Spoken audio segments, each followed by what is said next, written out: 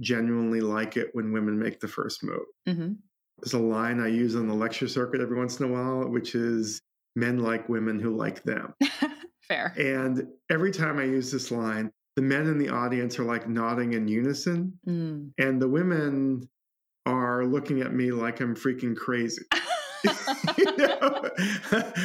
Because that's not what they've been taught. Yeah. They've been taught that the moment you express an interest in a man, he will lose interest in you.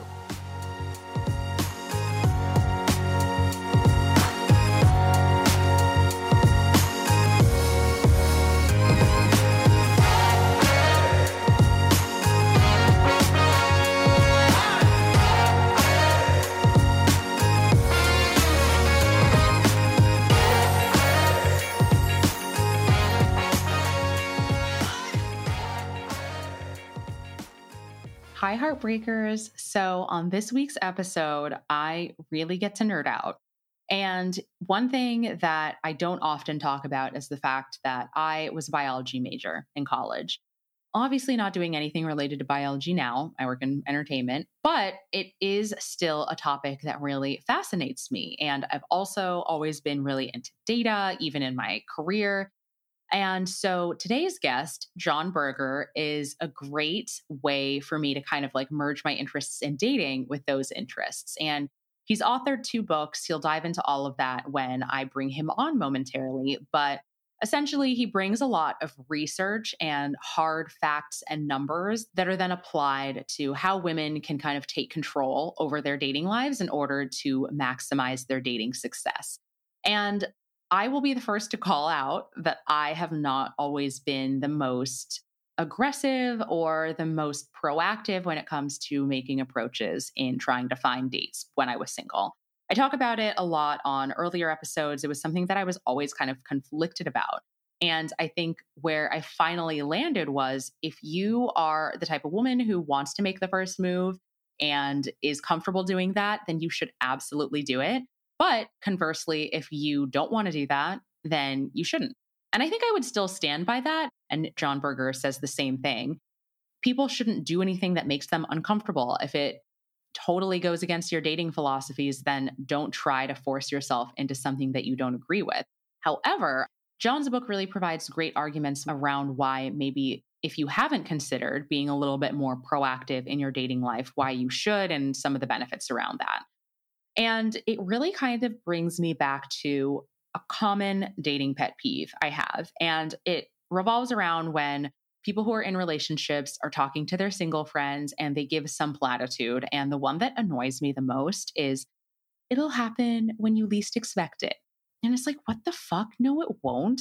Like, that literally only happens in romantic comedies. That is when, you have someone who's like too busy to date or is completely blind to the opposite sex or the same sex. But, oh, lo and behold, this person falls into their lap and pursues them, even though they're not prioritizing dating. Honestly, dating is freaking hard. And so if you just have this mentality of like, oh, well, I guess it'll happen when I least expect it, what will probably happen is you will look around and maybe like years into the future, you'll be like, oh, fuck, it didn't happen. Like, I wonder why. And a few years ago, I had this dinner with a female executive on my team. It was actually kind of intimidating. I was like a coordinator. She was very senior to me. I think she was also probably like, what am I going to talk to her about? But we had a really great discussion. She's very successful in her career and she seemed to be happy in her life, but she was single. And I don't even remember how we got to this because it's not like I was looking at this executive and like, so why are you single? But it just came up organically. And she did say, I just always thought that it would happen for me. And now here I am, and it hasn't. And I can't recall if I was in a relationship at the time or if I was already single at this point when we had this discussion. But I remember that stood out to me clearly all these years later. I still remember this exact discussion. And I just thought like I would never want to be that passive in my dating life and then look back with regret and think, oh, I wish I had taken these actions in my dating life earlier in order to find a partner who I could now be happily with. I'm not saying all of this to be like, oh my gosh, being single is a nightmare. But all I'm saying is that if finding somebody is your goal, don't listen to those friends who tell you that it happens when you least expect it. And so I feel like John has some really amazing insights into how you can be that proactive person, take charge of your own dating life, maximize your options. And it's a really great interview, and I can't wait for you to hear from him. So I will leave it at that and bring him on. Hello, welcome back. We're here for another episode of Interstates and Heartbreak. And I'm very excited because today's guest combines one of my lesser known passions with the passion that I outwardly discuss every week, dating. And I'm really honored to be interviewing John Berger. He's an award winning magazine writer, a contributor to Fortune, and now an accidental dating expert. He's also the author of 2 books, Datanomics, How Dating Became a Lopsided Numbers Game, and Make Your Move, The New Science of Dating. John, welcome to the podcast. Leslie, thanks for having me on the pod. I am so excited. And full disclosure for you and for the listeners, I've now heard you on 3 different podcasts to discuss Make Your Move. And I just feel like due to the range of opinions and nuance around this topic, I imagine the tone of your conversations varies quite a bit based on who you're speaking to. Yeah, look, you and I talked a little bit about this before. I've only had one podcast interview that was overly confrontational. And to her credit, she did warn me in advance. And I did appreciate the fact that she warned me that it was going to be a giant disagreement. So, look, I do not expect everybody to think I am right. It was a fascinating discussion to listen to, I have to say, because you both really had very strong convictions, both made great points. But yeah, I feel like, don't worry, this is not like a gotcha. I'm not here to argue with you. It's like out of nowhere. No, you can you can argue with me, but I don't know if you want to name her. But the interviewer in question here, she did, and I did appreciate the fact that going into the interview, she told me what it was going to be like, and I genuinely appreciated the fact that she was honest about it. Yeah, I feel like just a quick mention, because I actually had her on the podcast recently. So it was We Met at Acme. And for anyone who listened to that episode, she's very traditional in terms of gender roles. And so it was really interesting to hear her strong takes and aversion to women making the first move versus like your advocacy for it. But yeah, I'm excited to dive into it here. But first, I would love to hear a little bit about your background. And I know you've addressed in the past in other interviews the fact that you don't have the traditional dating background, and would love to hear how you got interested in studying dating and relationships. Yeah, so I definitely do not have the traditional background for a dating book author. In my previous life, I was a business journalist for Fortune magazine. I covered really boring stuff like oil and gas and the stock market for Fortune. My sort of entree into this field, but it actually had a lot to do with Fortune because the editorial staff there was more women than men. And it was one of these things where I couldn't help but notice that most of the men at Fortune, like myself, were married or involved in relationships, whereas the women were disproportionately single, even though I think I can safely say they had more going for them dating-wise than we guys did. I think for people in big cities like New York or Washington or LA, I don't think this is an unfamiliar thing. My wife and I had been talking about this for years and years and years. Why is it that we know all these fabulous single women, but we don't know any fabulous single men? That's so true. And it became this kind of curiosity that turned into a book idea. And the brief, I don't want to drone on for too long, but initially my assumption for Datanomics was that this had something to do with the big metropolitan cities like New York or London or Toronto or LA, that there was something about the job markets in these cities that were attracting disproportionate numbers of highly educated women and fewer educated men. And I was wrong. This is really kind of a global problem, or at least a Western problem, in which women have been graduating from college at a much higher rate going back 20, 30 years. That over the past 20, 30 years, we've had 1/3 more women than men graduate from college in Western countries. And this has kind of spilled over into the post-college dating world. Yeah, I think it was really interesting to read about your advocacy around mixed collar dating because not diving too far into it, but people tend to gravitate towards people who are very similar to them through assortative mating. And I will say I'm a big fan of mixed collar dating because my current boyfriend and my last boyfriend, they started college, they did not graduate. And it's like I think that has nothing to do with someone's intellect level. Like, I can have really amazing, stimulating conversations with both of those people. And it is interesting that people so typically default to a background that matches theirs when that's not necessary. I agree 100%. I do not believe a college degree makes you a better wife or a better husband or a better partner or a better significant other, whatever terminology we're using.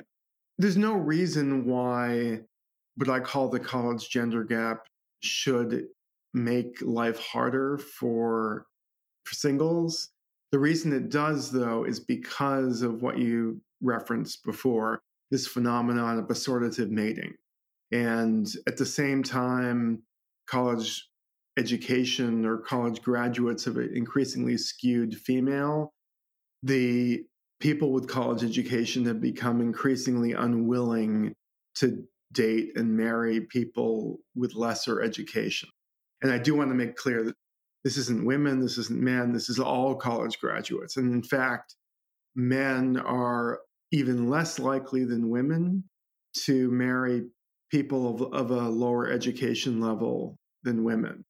But the problem is that because there is this oversupply of educated women and undersupply of educated men, the way this plays out is it affects educated women more than educated men.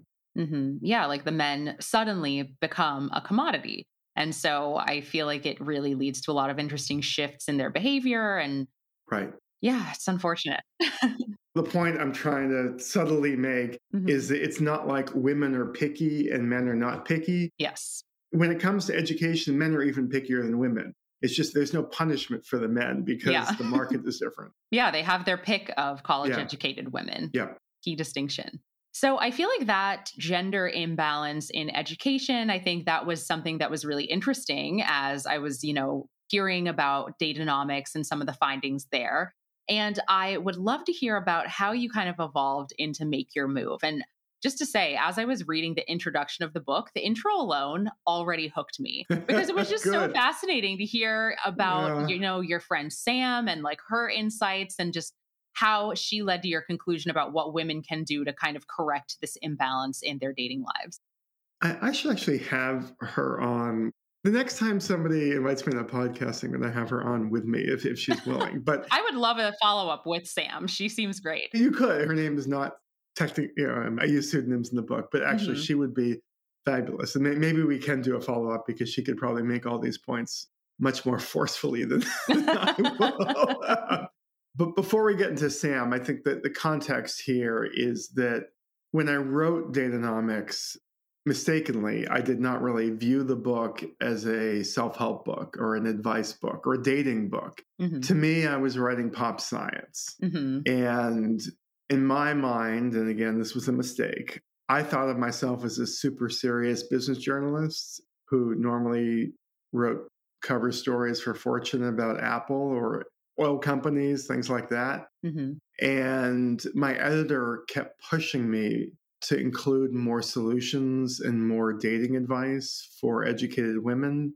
And I kept resisting it because I had this really snooty attitude towards the whole self-help genre. Honestly, the last thing in the world I wanted to do was become the love doctor. Like I just didn't view myself that way. So I eventually gave in. And if you read Datanomics, you'll see there is kind of a half a chapter at the end in which I offer up some dating advice and some dating solutions. But it's really, my publisher's going to hate me for saying this, but it's really half-assed. And I like the honesty. Yeah, I mean, my big piece of advice was to consider geography and local sex ratios when it comes to dating. And if you're 23 years old and you're just starting out and heterosexual monogamy or marriage is really important to you, yes, I could see choosing you're offered two jobs, one in Washington, D.C., one in Denver. I could see taking the job in Denver if you really put a high priority on this. But a 40-year-old woman with a whole career and friend set and family who lives in Washington, D.C., is not going to pick up and move to Denver just because the sex ratios are more favorable for women in Denver than they are in D.C. Mm-hmm. And I knew it at the time, but I didn't really have my heart in that part of the book. Mm-hmm. I was much more interested in the intellectual discussion of solving the boy problem in education than I was the dating problem for women. But Leslie, as I'm guessing you could have predicted for me, once I got out on book tour with Dateonomics, the women who showed up at my events, yes, they were grateful to hear that their dating problems were not really their fault, and they had an answer for their moms or married friends about why they're still single. Mm-hmm. But at the end of the day, they still wanted me to tell them what to do. Yeah. And I didn't have an answer for them then, and that was kind of the inspiration for Make Your Move. Mm-hmm.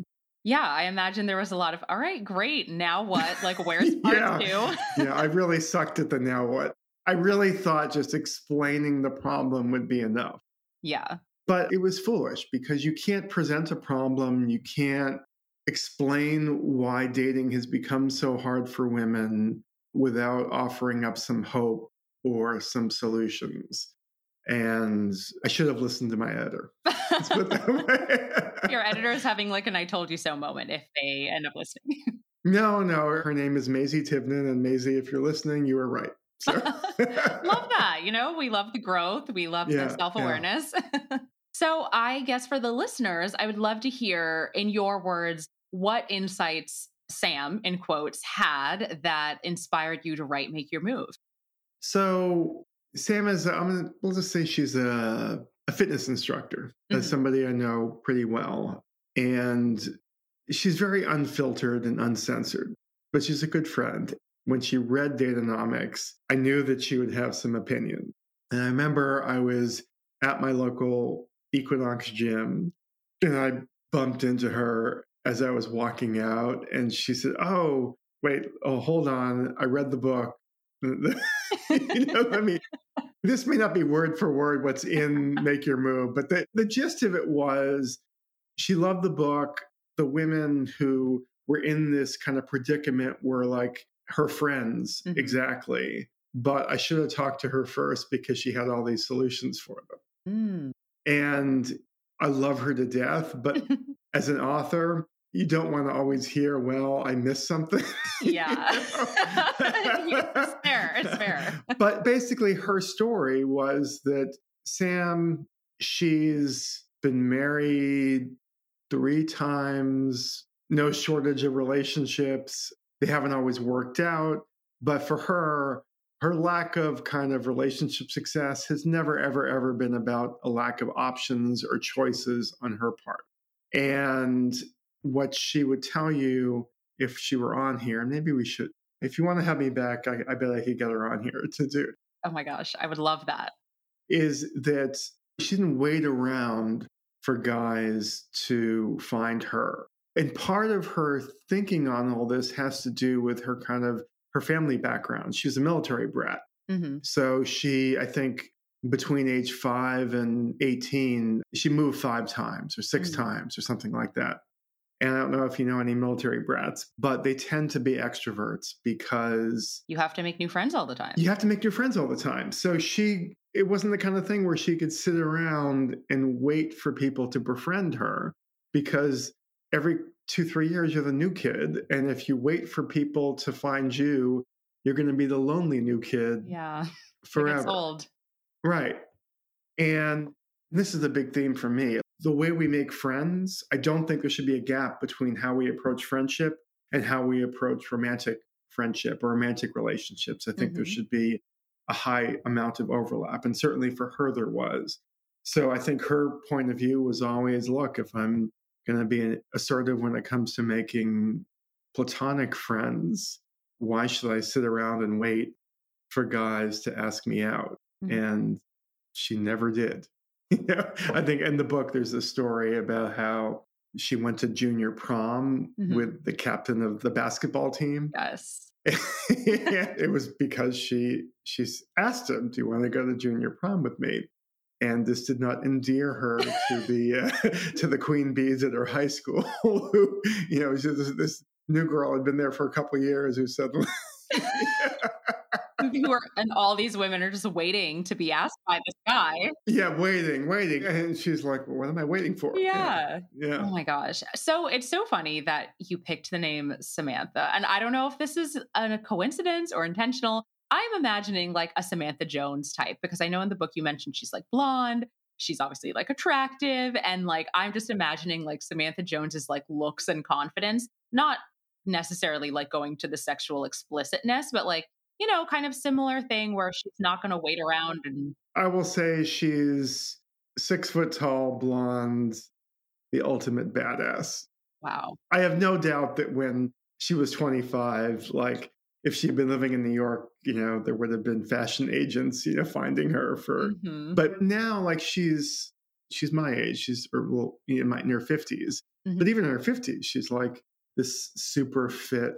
But honestly, like I don't want to get too focused on her appearance. Yeah. Because I really think her success with men has less to do with her appearance than her attitude. Because I probably like you, I know a gazillion women who are incredibly attractive, who have horror story after horror story about dating. Yeah. And I also know women who other women can't figure out, like, well, how does she do it? I can tell you what she looks like, but I don't want your listeners to get hung up on that, because I really think Sam's story has more to do with her approach than what she looks like. Yes. And I'm glad you called that out, because like the Samantha Jones comparison, it's like, okay, maybe the looks aspect is a coincidence, but I'm more thinking like her energy, where it's like just this exuding confidence and not being afraid to kind of go after a man that you're interested in, which I feel like is a very unique characteristic. I always wonder whether the fact that she is tall for a woman gives her kind of a different view on things, so to speak. Quite possibly. I'm only 5'3", so I cannot relate to that. So I feel like as we kind of dive into this discussion, I've talked about making the first move to some degree, like quite a bit on the podcast. So just wanted to like level set, like give a couple of disclaimers and just like add some context around my point of view. So one thing, of course, like this is all contextualized in the fact that I am in a relationship. So this doesn't apply to me currently. It is with someone I met on a dating app, which I definitely want to dive into later in the conversation. It doesn't mean you can't be happy together. I just have a different. Yes, I know you have a strong thought, which all very valid thoughts, all valid thoughts I want to dive into. And then, so I guess more importantly, when I was single, I wasn't really that girl who was like making the explicit first move. Like I have a really good friend who comes to mind whenever we go out. She's so comfortable approaching guys. I'm really envious in her comfort level doing that. But whenever I envision myself being that bold, it just made me feel like awkward. And I can't really articulate why. I was just like, it doesn't feel like it's exactly my style. So my moves were more along the lines of like a low stakes introduction. Like I'll talk about, asking a guy what he's drinking, or like making a sassy comment when it actually like fits the scenario or the conversation. And sometimes that would lead to like flirty conversations or a lot of drinks or like number exchanges. But admittedly, it never like really amounted to dates that went anywhere. And I think that the approach was kind of like ingrained relatively early in like my dating experience. So I'll tell a really short story. So when I was a junior in college, I thought this guy in my class was really cute, and he would sit in the same spot like class over class. And so eventually I was like, you know what? I'm just going to sit by him. I didn't have any friends in the class, so I was just sitting there alone, like not talking to anyone. And then eventually it was like, okay, like they would start to like include me in conversation kind of. And then we kind of became friends. And then the quarter ended and I was like, wow, that was that. Like he didn't ask for my number. But I feel like where I got the positive reinforcement for like being kind of passive and just like putting myself in his purview is that like the night after our class ended, he like found me on Facebook and like requested me and messaged me and was like, I think you're so cute and I would love to hang out now that class is over. So I was kind of like, oh, all I had to do was like create the opportunity and be easy to talk to. But then that didn't really translate in my later experiences. So I have a question. Did you guys date enough so you were able to talk about the whole in-class experience? We did not, John, I will admit. And Okay. we like hung out a couple of times and it actually got really weird and fizzled out. So, Okay. Because I'm totally guessing here, but I'm going to just throw it out there. If you had gotten to know him better, I would love to know whether he had any idea whatsoever that you ended up finding a seat near him during class. My mhm. guess is he was completely oblivious. And I think, look, I'm not saying all guys are oblivious about this stuff, but I really think in general, when it comes to flirting, it's not just a guys versus girls thing. So I think if you read Make Your Move, there's a study I cite there which shows that all human beings are shockingly oblivious. 70% of flirting goes completely unnoticed by the person on the receiving end. Mhm. So this notion that, well, I'm not picking on you. This could be No. any scenario. Well, like I sat next to him during class and I chatted him up about how much I like to sweat or whatever. Like in all likelihood, he just thought you were being nice, which you probably are nice. Yeah, I agree. And if the roles were reversed, it probably would have been the same thing. Mhm. And I think one of the many problems with modern dating is people think, oh, I flirted with him. Like sometimes I use these like goofy examples, like I did a hair flip or a shoe dangle or something like that.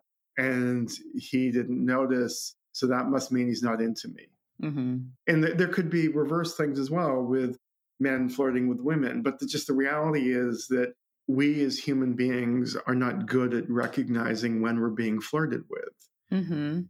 So to make these grandiose judgments about whether or not the other person actually is interested is a mistake. And this is why your friend, Mhm. who is willing to like put herself out there a little bit, she's never had a shortage of options, right? Yes, that is accurate. She does have a lot of options. Like there are a lot of guys who are interested, whether they're the right person or not. Like different story, but to your point, that's not the issue.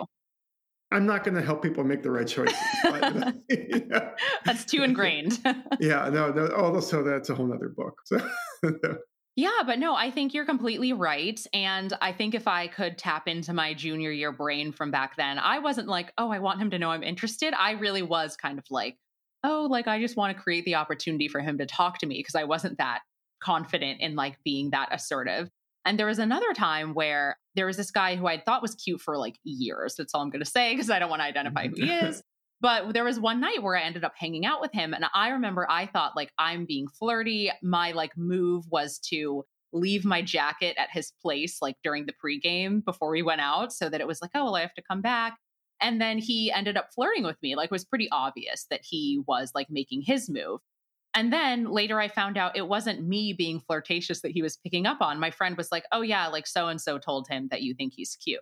And so I was like, oh, okay.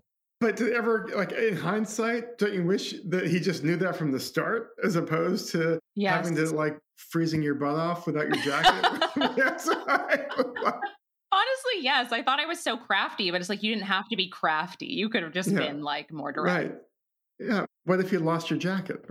Honestly, I could have never seen it again. Yeah, it's really interesting. And like, I would love to kind of dive into the traditional schools of thought that kind of like lead to those types of behavior that I just kind of outlined, and even more traditional schools of thought. And for me, like I mentioned, like the science behind it is so fascinating. And I would love to hear your summary of the junk science that has informed traditional views. So I will offer up the summary, but under normal circumstances, I would be hesitant to recommend another book while I'm on a podcast promoting my book. Fair. However, when it comes to this particular topic, I have a strong recommendation for your listeners. And that is, I cannot recommend highly enough the book Inferior by Angela Saini, who is a science writer in London. Mm-hmm. And this was a book that I did lots of research on this topic, but she kind of put it all together and really helped me understand how flawed the conventional wisdom on gender roles, not just when it comes to dating, which is part of this, but when it comes to everything is. So, Leslie's listeners, Angela Saini's book Inferior is almost as good as Make Your Move. Almost. Read Make Your Move first. Definitely Yeah, buy that. read Make Your Move first. Buy a couple copies of Make Your Move. But if you have to buy another book, buy Angela's book. Okay, Yes. so I do think there's an idea out there that these gender roles, when they come to dating and mating, are kind of hardwired biologically, right? I think most men and women think there's something to that. Is that fair? Yeah. I would say so. The reality is they're not hardwired. There are like most of the best-selling dating books have been written over the past 20, 30 years. Books like The Rules or Ignore the Guy, Get the Guy. You can throw out a few more if you want, but they all kind of revolve around a complicated version of playing hard to get. And an idea that men are biologically hardwired to chase and to pursue, and women are supposed to be nothing more than passive filters of male advances. And you can see how what I consider to be junk science, and we'll get into this, you can see how it plays out in the advice, because there's in one of the rules books, I think this may not be word for word, but it's close. There's a line in there along the lines of, don't act so interested, pretend he's a guy you don't actually like. And I wasn't dating in 1950. It's possible that that kind of approach may have worked once upon a time. I'm not going to say it never worked, because I don't know. But I don't think it works today.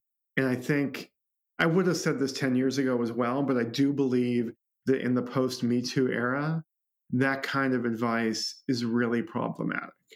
Because I'm not going to say men have learned all the lessons of Me Too as quickly and as well as we should have. But I do think a lot of us, most of us, I'm hoping most of us, at the very least, at the bare minimum, we have learned that if you're at a party or at some kind of a social event and you're talking to a woman and you like her, but she doesn't seem to want to talk to you, the correct takeaway from this is not to assume that she's playing hard to get. The correct takeaway is to leave her alone. And I think more and more guys are learning this lesson. If you read the book, there's a quote from an LA matchmaker. But basically, she made this point that in this environment, this is not a time to be coy. And that we're in an environment in which if women aren't assertive, the guy's going to assume that you're not interested. And I think that's a little bit of an overstatement, but I do believe firmly that women who are assertive, particularly nowadays, have this huge built-in advantage over other women who sit back and wait and wait and wait and wait for guys to notice them or ask them out. So I don't write for men. I'm not telling men what to do. The dating books for men are that they're all like pickup artistry and stuff like that. So I don't care what men do. I'm just trying to offer up advice to women. And I just think, and I also don't want to tell somebody to do something that's going to make them miserable. So if making the first move is going to give you agita, don't do it. But I just think I've interviewed enough people, seen enough science that we can dig into, that women who make the first move have an advantage. And I know you want me to talk about the junk science. Yes. Yeah. So bring on the Drosophila. yeah, exactly. You want to hear about the fruit flies, right? Yes. Right. So this notion that women are hardwired to be passive filters of male advances and men are hardwired to be pursuers, a lot of this comes from evolutionary biology. And on some level, I understand why this idea kind of gained traction in the dating crowd, because the evolutionary biologist who is kind of most responsible for this is Robert Trivers. And Robert Trivers, according to a lot of people in his field, is the most influential evolutionary biologist of his generation. And I get it. It's hard to sort of question the leader in your field. But to give you a sense of the kind of human being we're talking about here, this is how Robert Trivers once justified accepting research grants from Jeffrey Epstein. Quote, "By the time girls are 14 or 15, they're like grown women were 60 years ago, so I don't see these acts as so heinous." so wild. This is the kind of person that other evolutionary biologists like David Buss or Steven Pinker have kind of followed in the footsteps of. And if you dig into sort of the origin of Trivers's ideas on these very traditional gender roles when it comes to mating, for him, a lot of it originated with this study on the mating behavior of fruit flies.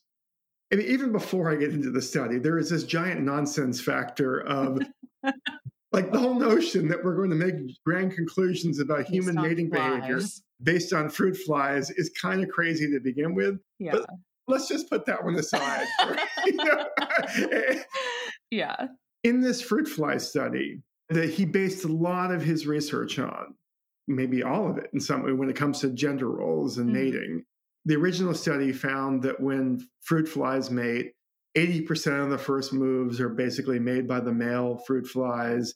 And the females, all they do is like they sort through the male pursuers and find the alpha or something like that. And that, a lot of the males never even mate, this kind of thing. It's like a very kind of king of the jungle view of the fruit fly jungle. The fruit fly jungle. And Trivers kind of used this to sort of make projections and conclusions about mating behavior for other species. So there's a well-known scientist at UCLA, Patricia Gulati, who she had been studying the mating behavior of eastern bluebirds. And it didn't really mesh with the kind of the dominant conventional wisdom of people like Trivers or Jeffrey Miller or Steven Pinker or David Buss, or like all these other kind of Trivers acolytes out there. What she found was that female eastern bluebirds, even though bluebirds are ostensibly supposed to be monogamous during mating season, the females were actually flying away at night to mate with other males. Surreptitiously. It's a scandal of the bluebird world. And when she presented her findings, the Trivers acolytes said, well, maybe you're right, but in all likelihood, the female bluebirds in your study were raped, because that was their only possible explanation for why the genetic... For why a female could possibly actively seek out like copulating with more than one male. Yes. So Patricia Gulati, as you can probably guess, kind of got fed up. Yeah. So she decided, you know what? I'm going to redo the whole fruit fly study that all these male evolutionary biologists have based all their grandiose conclusions on. And let's just see. So Gulati redid the original fruit fly study. She videotaped all the fruit fly romance. And what she discovered, lo and behold, is that the original study was nonsense. The female fruit flies moved towards the male fruit flies, just as much as the males moved towards the females. All the supposed evidence about these only a small percentage of the males were actually passing along their genetic material. Wrong. That's not what happened at all. And she actually, her conclusion was she actually questioned whether the editor of the original study actually read it. Wow. Because it was just so obvious, that it was wrong. It was remarkable. But this is one of these classic examples of you have junk science from the 1950s or whatever, and people build whole areas of expertise on stuff and nobody goes back to question the origins of it.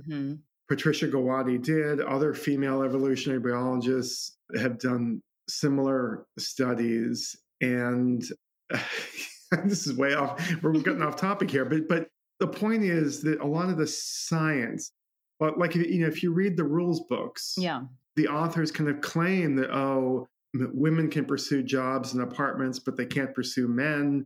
It's just science. Well, it's not science. And there are plenty of cultures around the globe that are more matriarchal and where women do the pursuing.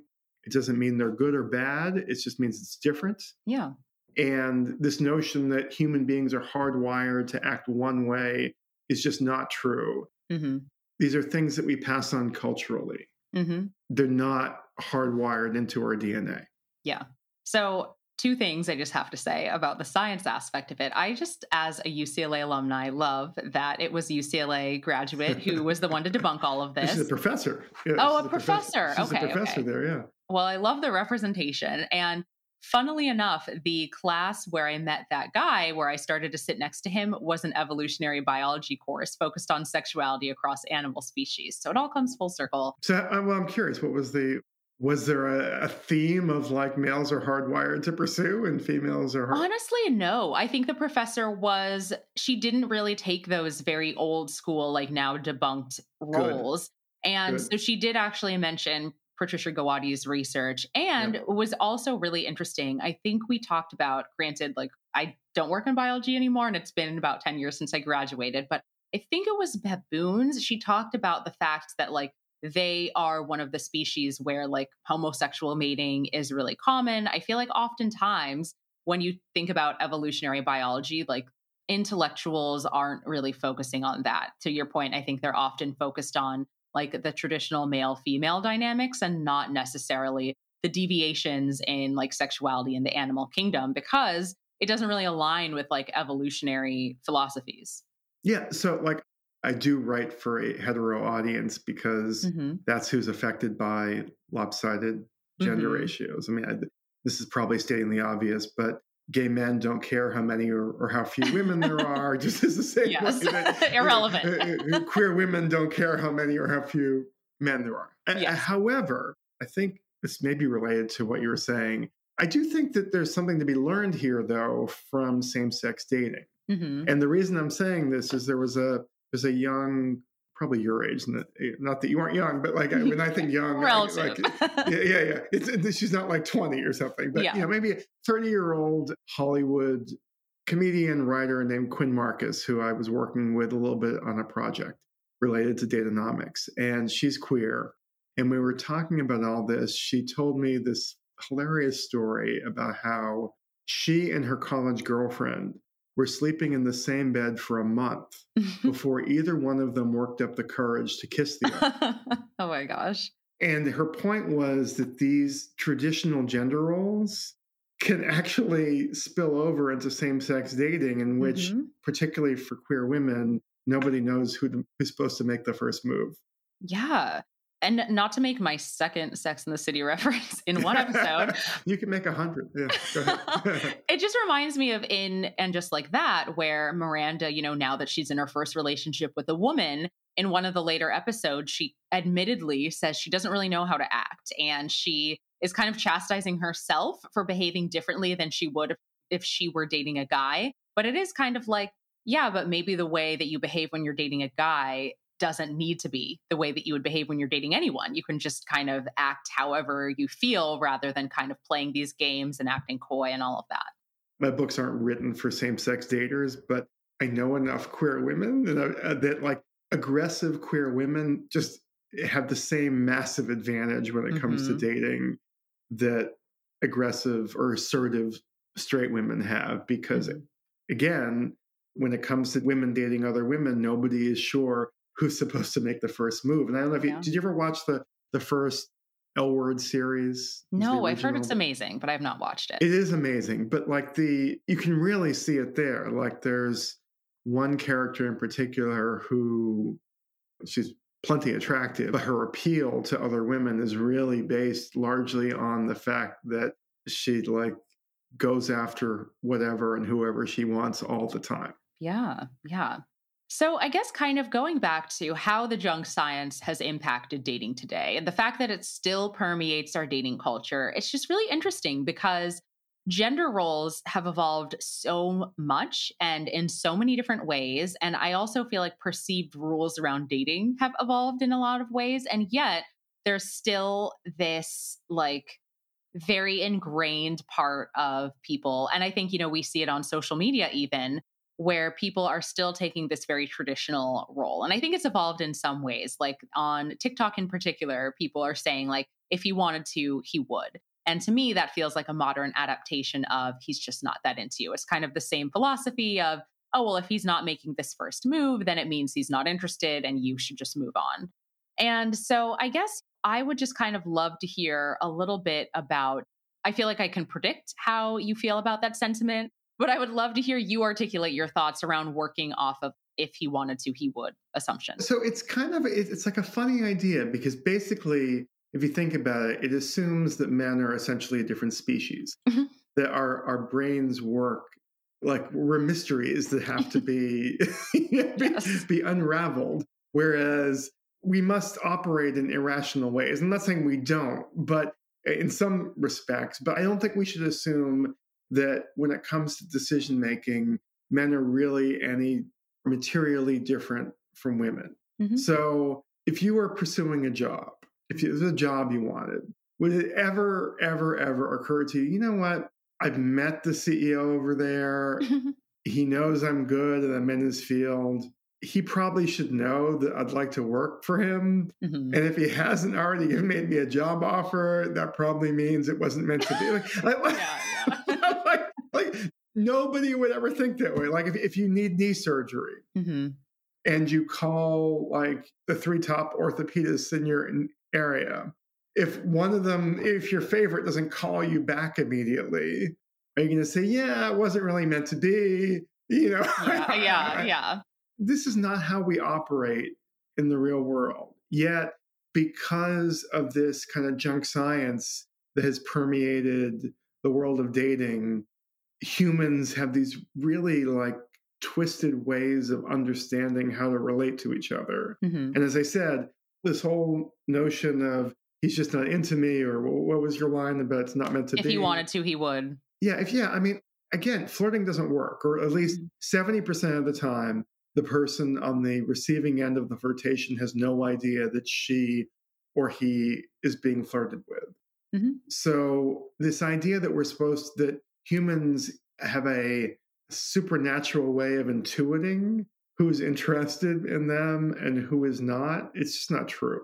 Hmm. And this is why people who are direct and assertive just have a big advantage over others who wait. Hmm. And again, for me, the advantage for women being assertive is if you didn't have this gender imbalance when it came to the college grad dating market, it might not be as important. Hmm. But if we're like currently in US colleges, the gender ratio in undergraduate education in the US is now 60-40 Hmm. among current students. That's 3 women for every 2 men. That's 50% more women than men who are going to be graduating from college next year. Hmm. Given the numbers game, I just think there's an advantage to being assertive. But I mean, I also think back to what we talked about way back when, I do not believe you have to date or marry somebody who went to college. But as much as I say that, people typically push back against the idea. I tend to get a lot of negative feedback to that idea. So if you insist on dating somebody who's just like you in terms of educational background, there's an advantage to not waiting around.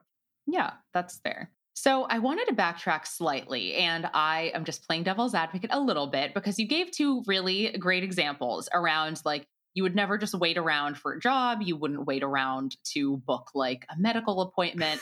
But I think the difference is like there's kind of a stigma, and I'm not saying the stigma is right, but I think among a lot of people who are traditional, there's like a stigma of, okay, well, maybe if I approach and I'm too aggressive, then I'll be looked down upon. Like, even if it's, effective in the short term, like maybe the guy will value me differently versus like, you're not worried about like, oh my God, is my doctor going to think I'm needy and then like treat me differently than other patients? So I would love to hear, like, is there research and like, I'm sure you have you talked to guys to like kind of debunk that theory that maybe they view women who are more assertive differently than women who aren't? 2 things. One, that stigma is of huge value to women who are willing to be assertive because it allows them to kind of have an open playing field, so to speak. If no women were afraid of making the first move, there would be no advantage to making the first move, right? Yeah. So that's point number 1.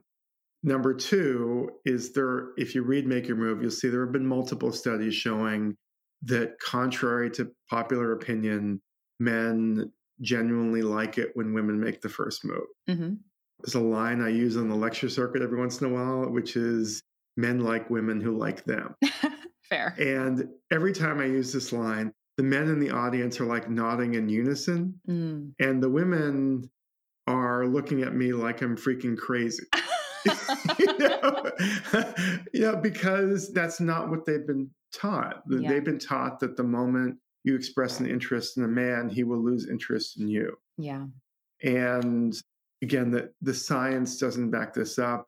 And in fact, there's a great study that was written up in the New York Times a few years ago written up by a woman, a professor in Canada, and she found that women who kind of give a hard time to other women who make the first move in dating or are assertive in dating, the women who shame the other women tend to have outsized levels of success when it comes to dating. Whereas the women who are kind of victims of this sorts of shaming tend to have boyfriends or relationships later.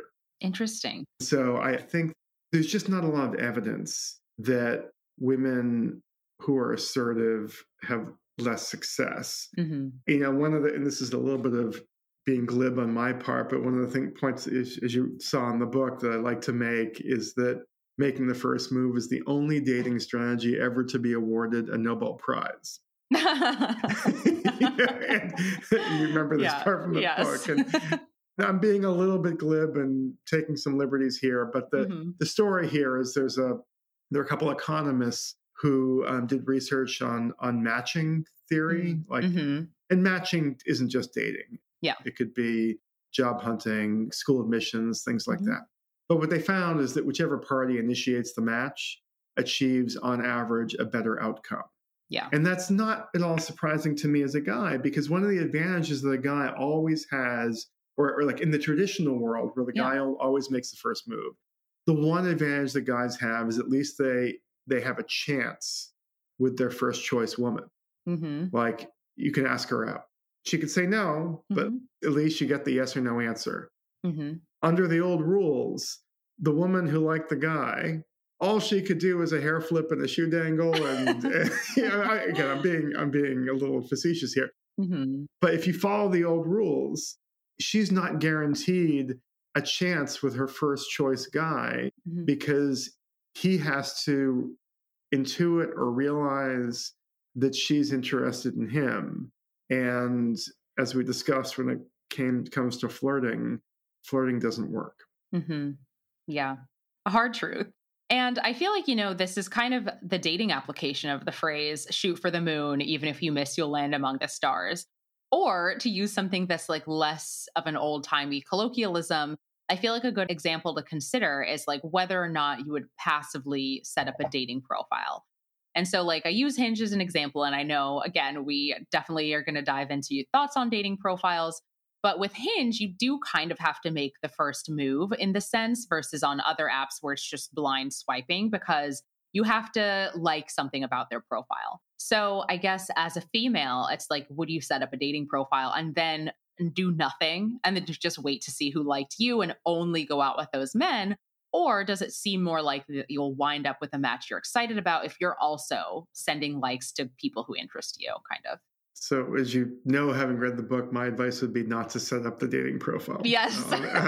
Dating. But I will say, Hinge, once upon a time, was one of the only dating apps I liked. When Hinge started out, in order to be matched with somebody, you needed to be within like 2 degrees of separation. Basically, you needed to be friends or friends of friends on Facebook. So there was social accountability. Yeah. Like, you wouldn't be matched with somebody who was not like connected to you in some way. And if you go out on a date with your cousin's coworker and you behave badly, there are going to be social consequences to behaving badly. And conversely, if you go out with that person, you might feel more comfortable with them and the first date might go better because, that's Joe's coworker. And I don't like, particularly with young singles who don't know anything other than online dating, I don't think they have a full appreciation of how much the anxiety tied to first dates with complete strangers affects the dating outcome. Yeah, that's totally fair. And so I guess this is a perfect transition into talking about the apps. And so going back to one of my early disclaimers, I met my boyfriend on Hinge, actually, but not when it was like a mutual friend connection. It was more recently. But I will also be the first to say that even though, I feel like this was a great connection, before that, I went on so many dates that I have griped about on the podcast to friends. And, my mom also is not a fan of dating apps, though fortunately I Go haven't had to mom. hear Yeah. those complaints since I've started dating this person. And I feel like, we can definitely all agree on a lot of the shortcomings of dating apps. To your point, there's like no social accountability when you're meeting strangers. There's the potential for people to misrepresent themselves. There's like paradox of choice. But there was one thing that I really wanted to talk to you about a little bit more. And so you kind of talked about like, you didn't use the word meet cute, I don't think, but you talked about like the importance of kind of having like first encounter memories. And to quote, I think you said, first encounter memories can anchor a couple's story and reflect the current and future hopes of a relationship. Vividly and emotionally remembering the first sight of love may function to sustain satisfaction in one's marriage. So I would love to kind of dive into that because I feel like sometimes I've thought that people put a little too much importance on the meet cute. And just to say, like, I think there can be a danger in getting too caught up in the story of how you met someone because it might cause you to ascribe more importance to the relationship or want to hold on to it, even if there are other flaws. So I'd love to hear about the rationale or the philosophy around why that strengthens a connection. So I actually agree with everything you said, although I don't view it as a negative the way you do. Because I believe that every relationship is going to have challenges and pitfalls and problems. There are no perfect relationships. There are no perfect marriages.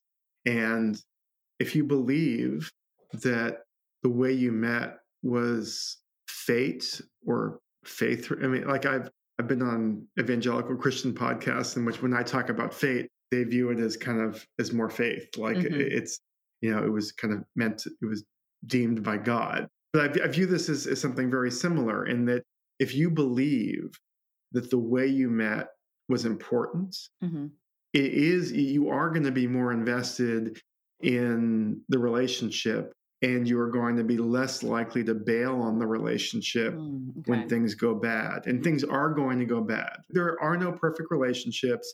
Everybody has fights. And there was a study that came out of the UK after my book came out, but it jibes with what I wrote about in my book.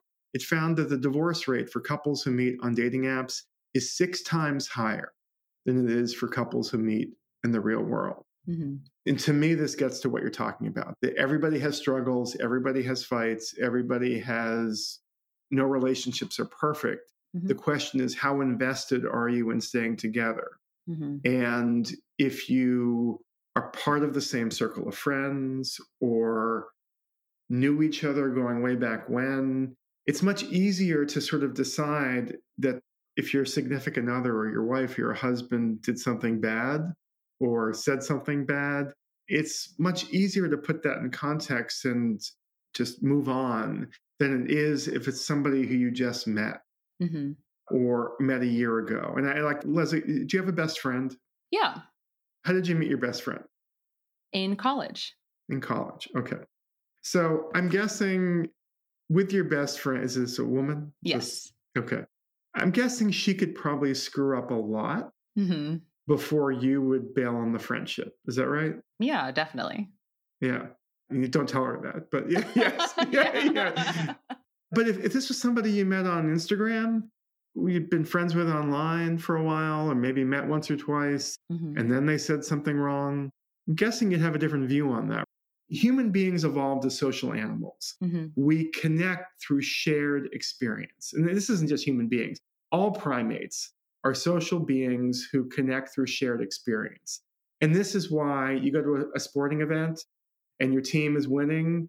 It's a much more intense thing if you're in the presence of your friends than if you're watching on your couch. Yes. Or you're watching a comedy show. You go to a comedy club with your friends. The jokes are always better, right? Like if you're in the physical presence of other people versus on your sofa. And to me, this is really important. And we underestimate the value of shared experience. So can you imagine going on bestfriends.com and finding a connection like the one you have with your college friend? I cannot. I imagine like Bumble BFF would argue otherwise because, they're trying to sell the fact that you can make those connections. But Yeah, this should be your next episode. You should talk to people who, because I have, who've done Bumble at BFF, and it'd be interesting to see if they can. This isn't a dating thing. This is just a human relationship. If you can recreate the same kind of connection that people form through shared experience online, and I'm not saying it's impossible. Just like I would never say that you and your boyfriend can't. Like, I'm not saying it's impossible to achieve happiness through a dating app or find a friend through Bumble. I'm just saying it's harder, and I don't think we appreciate how much harder. And I just think there's a lot. For me, a lot of it has to do with the first date. Yeah. That the anxiety level, maybe I should stop talking and you can talk about this, but the anxiety level that particularly women bring to the first date. I mean, I'm sure there are some out there, but I don't know any young women who, when they go out on a first date with a new person from a dating app, step in if I'm wrong. Yeah. But the process often begins the day before, Googling the guy to make sure that Robert, hedge fund manager, isn't actually Billy Bob, the married ex-con, right? The next day, when you're meeting him at Sushi Palace at 7:30, you tell your roommate, you tell your friend where you're going to be. If you don't hear from me by 10, maybe get worried. And guys don't appreciate this at all. I was on a podcast several months ago with an author, a male author, his podcast, and he was recently divorced. And he just began dating again. And he told me the story about how he went out on a coffee date and he was shocked that the woman knew all this stuff about him before the first date. And he thought it was creepy and weird that she had done all this research on him before the first date. And I said to him, look, if you look at the research on this, Pew Research did a study last year, 55% of women consider online dating to be unsafe. 1 in 5 women have been threatened with physical violence while using dating app. Wow.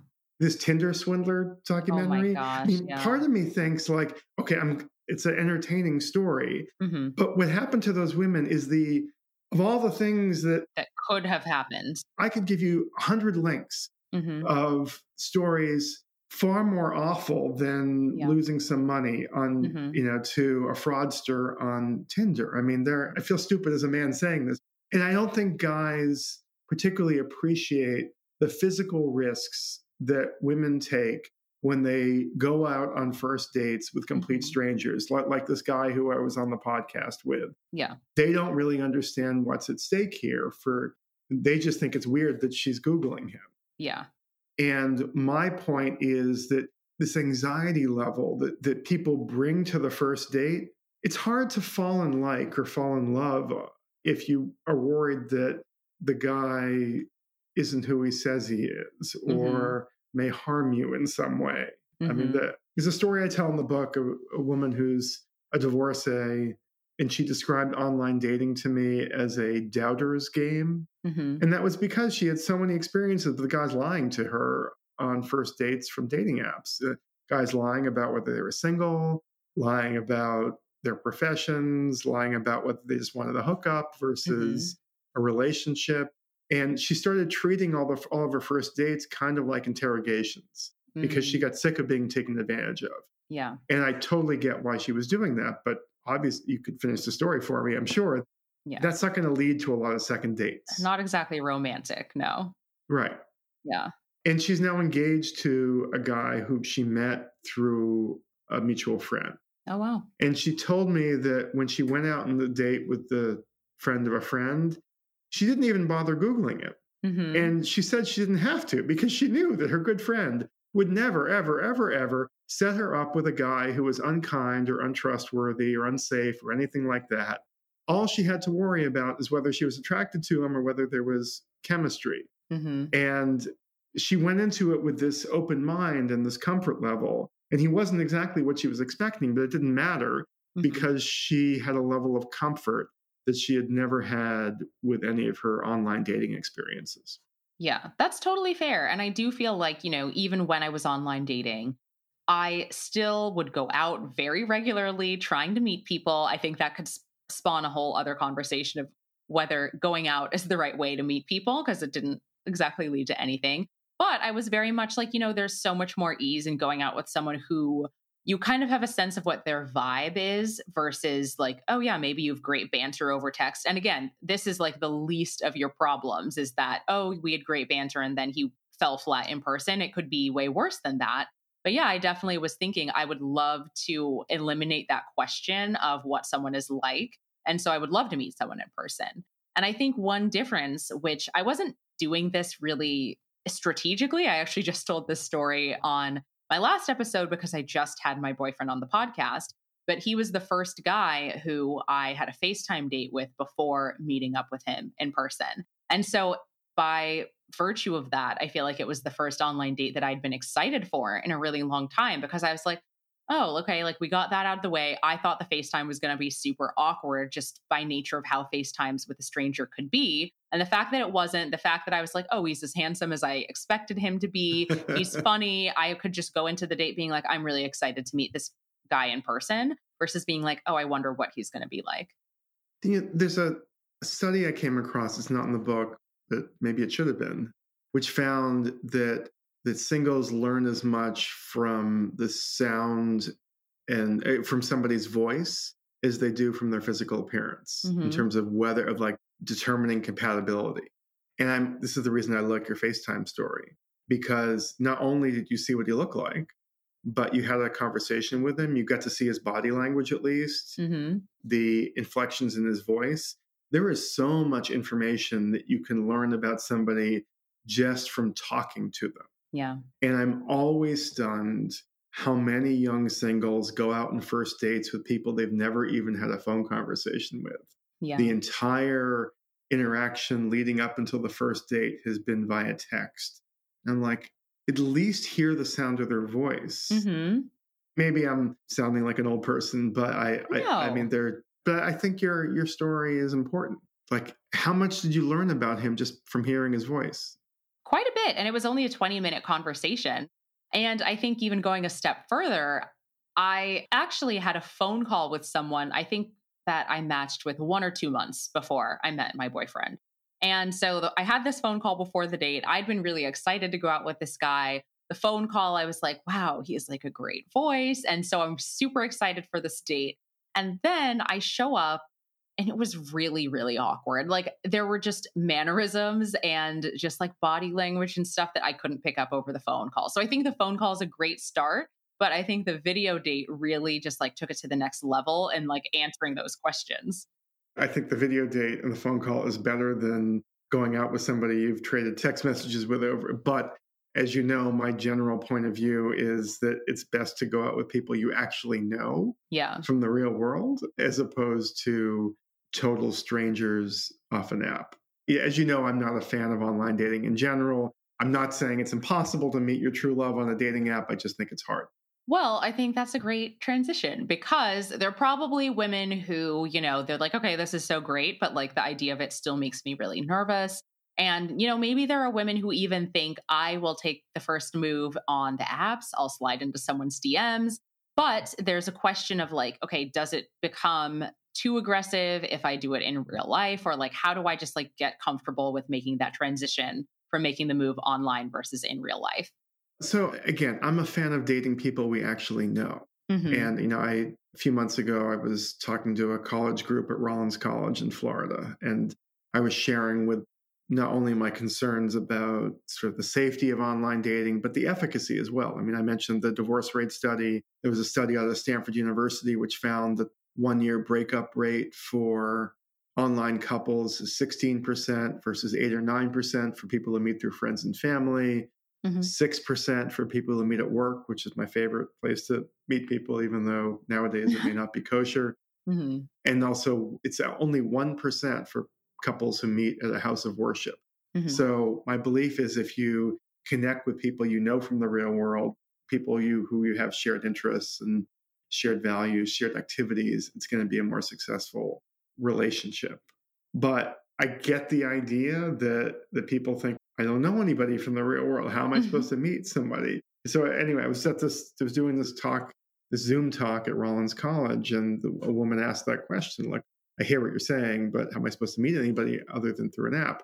So I took a chance and I put Zoom into Brady Bunch mode, and I had like 40 boxes on my screen. I Mhm. said, I'm going to ask you a question, and I'd like a show of hands. And the question was, how many of you have somebody you know or like from the real world whom you've ever wondered about dating? Mhm. 40 kids in the class, 40 hands went up. And yes, I realize if these were 51-year-olds instead of 21-year-olds, Mhm. the numbers might have been different. But I've Mhm. asked this question a lot to different kinds of groups. And overwhelmingly, the majority of people already have somebody in mind who they've wondered about dating and have an interest in dating. Mhm. So my question is, why would you start from zero with a complete stranger if you already have identified somebody from the real world, somebody you know and like, somebody you wondered about dating? Hmm. That's a great question. So I guess that kind of goes back to me saying when I was trying to meet someone in person, a lot of that revolved around, oh, well, let me go out and maybe I'll meet someone that way. But it's like, to your point, they're still strangers versus someone who I have like a shared connection or Yes. interest with.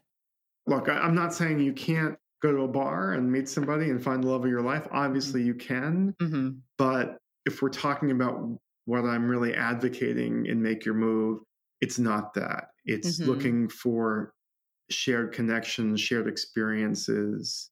It's funny, not funny, but it's true. My favorite dating app isn't even a dating app. It's Meetup. So like you like bird watching or you want to find a running group or you're a Lakers fan, it's not for singles, it's for everybody. Yeah. So if you want to go clean up the beach or these kind of activities or social activities you can do where you can meet other like-minded people, people with similar interests in a non-pressured situation where there is no pressure to connect because it isn't a dating experience, it's a human experience. I Mhm. think you're far more likely to find a romantic connection even though it isn't a dating site Yeah. than you are on a dating app. And one of the reasons I say that is there was a Wall Street report that came out not so long ago. Do you want to guess how much time the average young single spends on dating apps these days? Okay. I think I might remember it from your book. So, Well, actually, it's worse now. It's worse now. So go ahead. okay. Was it 90 minutes a day? I feel like it was something It crazy was like 90 that. minute a day. A more recent study, everybody at home can do the math themselves, but it Oh was gosh. 20 hours a week, which is more than 90 minutes a day, I That's so think. Yeah, that's right. crazy. It's more, yeah, Yeah. yeah, yeah. Oh my gosh. So, like young singles now are spending 20 hours a week on dating apps. That doesn't even include the actual dates, right? Yeah. Is that a good use of your time? I mean, are there other like, and I'll tell you, and I know that you're a success story here, but let me ask you this. How many of your friends who use dating app, particularly the women, how many of them have said to you, you know what? I love dating apps so much. I mean, I don't even have to finish. I mean, you're laughing before I'll tell you what I was going to say. I mean, you began laughing right away. But how many women do you know who said, I love the dating app so much? All the men are so kind and so honest, and it's so easy to find true love. I don't even need to get 5 words into this little shtick before everybody starts guffawing as if it's like the The most craziest absurd. thing. Right. So why would you be spending, not you personally, but why would anybody be spending 20 hours a week on dating apps if it's so hard Mhm. and according to the Pew Research study, if it's somewhat dangerous, especially for Mhm. women? Like I just think there are better options out there. Mhm. Obviously, not everybody already has somebody in mind who they had wondered about dating, but I think lots of people do. Mhm. And again, this isn't an everybody thing, but I've heard too many stories from young singles about, well, I hear you, but I don't want to ruin the friendship. Mhm. How many times have you heard that? Quite a few. Yeah. Quite a few. So my take is, look, if you're just looking for a hookup or you don't believe in monogamy or you're not looking to get married, I get it. That makes perfect sense. But Mhm. if you write dating books, you write for people who are looking for a life partner, Mhm. a spouse, a husband, a wife. And if that's your goal, this notion that you're going to ruin the friendship, to be blunt, who the fuck cares Yeah. if you ruin the friendship? you're not shopping for a used car here. Mhm. You are looking for a life partner. And if you have to take some risks in ruining a friendship, so be it. I mean, the fact that you've made this friendship has already told you a whole lot about whether you're compatible with this person. Mhm. I also feel like there's an argument to be made that the friendship is kind of in a way already ruined if you don't make the move, because it's like either you're going to pine over this person forever, or like eventually they will likely get partnered off with someone else if you don't make your move. And then what? Yeah, there was a woman, I had a reader email me about this topic. And my reply to her was, how are you going to feel if he tells you a month from now that he started seeing someone? Mhm. And her response was, I would be devastated. And I actually think he would be devastated too. Mm. So, like, if it's that obvious to both of you, look, it's easy for me as a married guy to say embrace the awkwardness and take Yeah. chances and don't worry about the embarrassment. So, yes, it's easier for me to say that, but I really believe it. I really believe that the more that you embrace the awkwardness and embrace the possibility of rejection, the more that you're going to get back. Yeah. Okay, this is a perfect way to kind of transition into a story that I wanted to save for the end of the Okay. podcast. And so initially, when I first discovered your book, discovered you, it was just over a year ago, I think, on like Girls Gotta Eat podcast. It's one of my favorite shows. And so it actually inspired me to record an episode with one of my guy friends called Stop Waiting for Mr. Right. And I actually kind of, talked about some of the philosophies that you had shared, because for years, this friend Denzel, he's been like, you should be more aggressive with like meeting people and like expressing interest in guys. And to be honest, I felt kind of bad because it didn't quite resonate when he said it. But then after hearing you explain it, I was like, okay, this resonates a bit more. So we talked about this scenario, and it was during the pandemic. I'm still working from home. So I didn't have like all of those interactions. Obviously, it's very different now. We're out more now, but I was very much like, I'm at home. I'm not meeting new people. And there was this guy who would run past my condo like almost every morning around the same time. And I just thought he was really cute. And so I was telling Denzel about this, and he's like, well, why don't you ask that guy out? And so I would love to get your thoughts, because this is very different from, oh, you're in a natural environment where you can approach this person, you have something to talk about. I was like, how am I going to walk out of my condo or like stand there waiting for him without like seeming creepy to express my interest, strike up a conversation? He's like mid workout. And my friend Denzel was just like, yeah, it's going to be awkward, but you should just shoot your shot and do it anyway. I mean, it does sound like, from what you're describing, there's a logistical problem here. Yes. Where if he is running, how are you getting him to stop? Yeah. But so maybe Denzel's specific example isn't perfect, because I'm not exactly sure you're supposed to trip him or like, right. How do you get him to stop running? Although, did Denzel think he was running by your house to see you? No. Because I don't think he could have like seen me from the angle. It's just like my windows are wide open, but it's not like he's going to be like looking in and like see It's this not like, person. you were leaving your house at the same time he was running every day. No. And you had a little banter or something like, no. No, it's a cold open. Yeah, like somebody who's running, it'd be really hard to like explain why you're stopping him or her from running. But like, I like the general idea. Like, yes. Like if are you a dog person? I Do am. you have a dog? Okay. I don't have one, but I'm an aspiring dog owner. Okay. Well, get yourself a golden retriever or any breed, really, and go to the dog park. Mm-hmm. And that's an environment where, look, I love dogs. I've always loved dogs. I actually think you can learn a lot about somebody by how they treat their dog. Yes. Yeah. See people in the dog park. You can see how they interact with other dogs. Again, maybe I'm overrating the dog thing, but I actually think you can learn a lot about people by how they interact with dogs, and also from other people at the dog park. And that's the kind of environment where you're at the dog park every day, you see the same guy, he's cute, you could kind of make a connection. Mm-hmm. And there is some context there because you've been there, and you've seen him in the real world. You can make some judgments about, not definite judgments about his character. Mm-hmm. He still could be criminal. I don't know. But yeah. But human beings are pretty good at like making these kinds of judgments about character. And as somebody who loves dogs, I do think, and I'm sure your listeners, some of them will be disagreeing, I think you can learn a lot about people by how they deal with dogs. Yeah. But it doesn't have to be dogs. I mean, you could join a running group. Mm-hmm. Or join his running group. And like, I actually know a couple who met in a running group. Mm-hmm. I guess I prefer meeting strangers in the real world to meeting strangers online. Yeah. Because at least in the real world, you get to hear their voice and see how they deal with other people, other human beings. Yeah. But I much prefer the idea of dating somebody who you actually know a little bit. Yes. And whether it's a friend of a friend, like in the workplace, or you're in a bird watching group together, whatever it is. I mean, at least there's some social accountability, right? Yeah. Like if you know each other and know each other's friends, if you or he behaves badly, there's going to be consequences. And I think too many of these blind dates with complete strangers on dating apps, there are no social consequences to behaving badly. And I strongly suspect you could share some stories along those lines, right? Oh, yes, yes. At least if you meet in a bird watching group, if he ghosts you, he has to be prepared to also like ghost the bird watching group or deal with like the conflict. Right. Yeah. I mean, like imagine you meet somebody at church or at the mosque or a temple, like behave badly there. Oof. Yeah, that's no good. Yeah.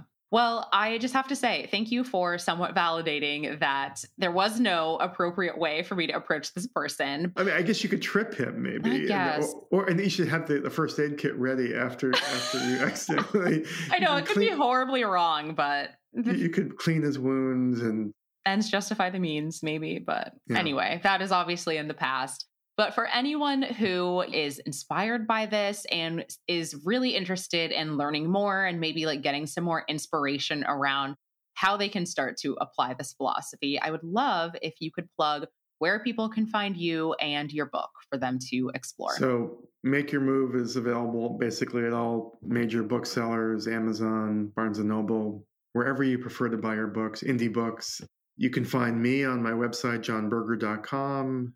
I'm no longer on Twitter, but I am on Instagram, and you can, on Instagram, I am John, JON_Berger1 on Instagram. And the other thing I always like to mention is that I've partnered with a kind of a book author platform called bookyaya.com.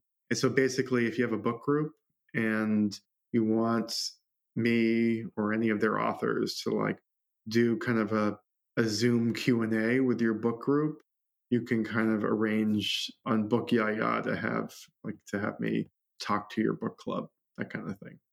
That is so cool. I feel like that would be such an awesome opportunity to generate really in-depth discussion. I've done some and it's been fun. And yeah, like it's the one part of like post-COVID life that I think is good because you couldn't have done this. I'm sure some people did this before, but now it seems natural, right? Yeah, yeah. Absolutely. Normalizing Zoom discussions for some scenarios, at least. And honestly, I just have to reiterate, like, I cannot overstate how much I enjoyed this book, even as someone who is not single. So cannot recommend going out, purchasing this book, reading for yourself enough. And thank you so much. As always, to the listeners, you can find me at Interstates and Heartbreak, all spelled out, on Instagram and TikTok, or my personal account at Leslie Knope, LESLIEGNOPE. Thank you so much, John. Leslie, thanks for having me on the pod. Let's be exclusive. Subscribe to Interstates and Heartbreak wherever you listen to podcasts for more firsthand stories about the unglamorous side of dating in Los Angeles. And while you're at it, you can write me a love letter with a rating and review on Apple. See you next Sunday.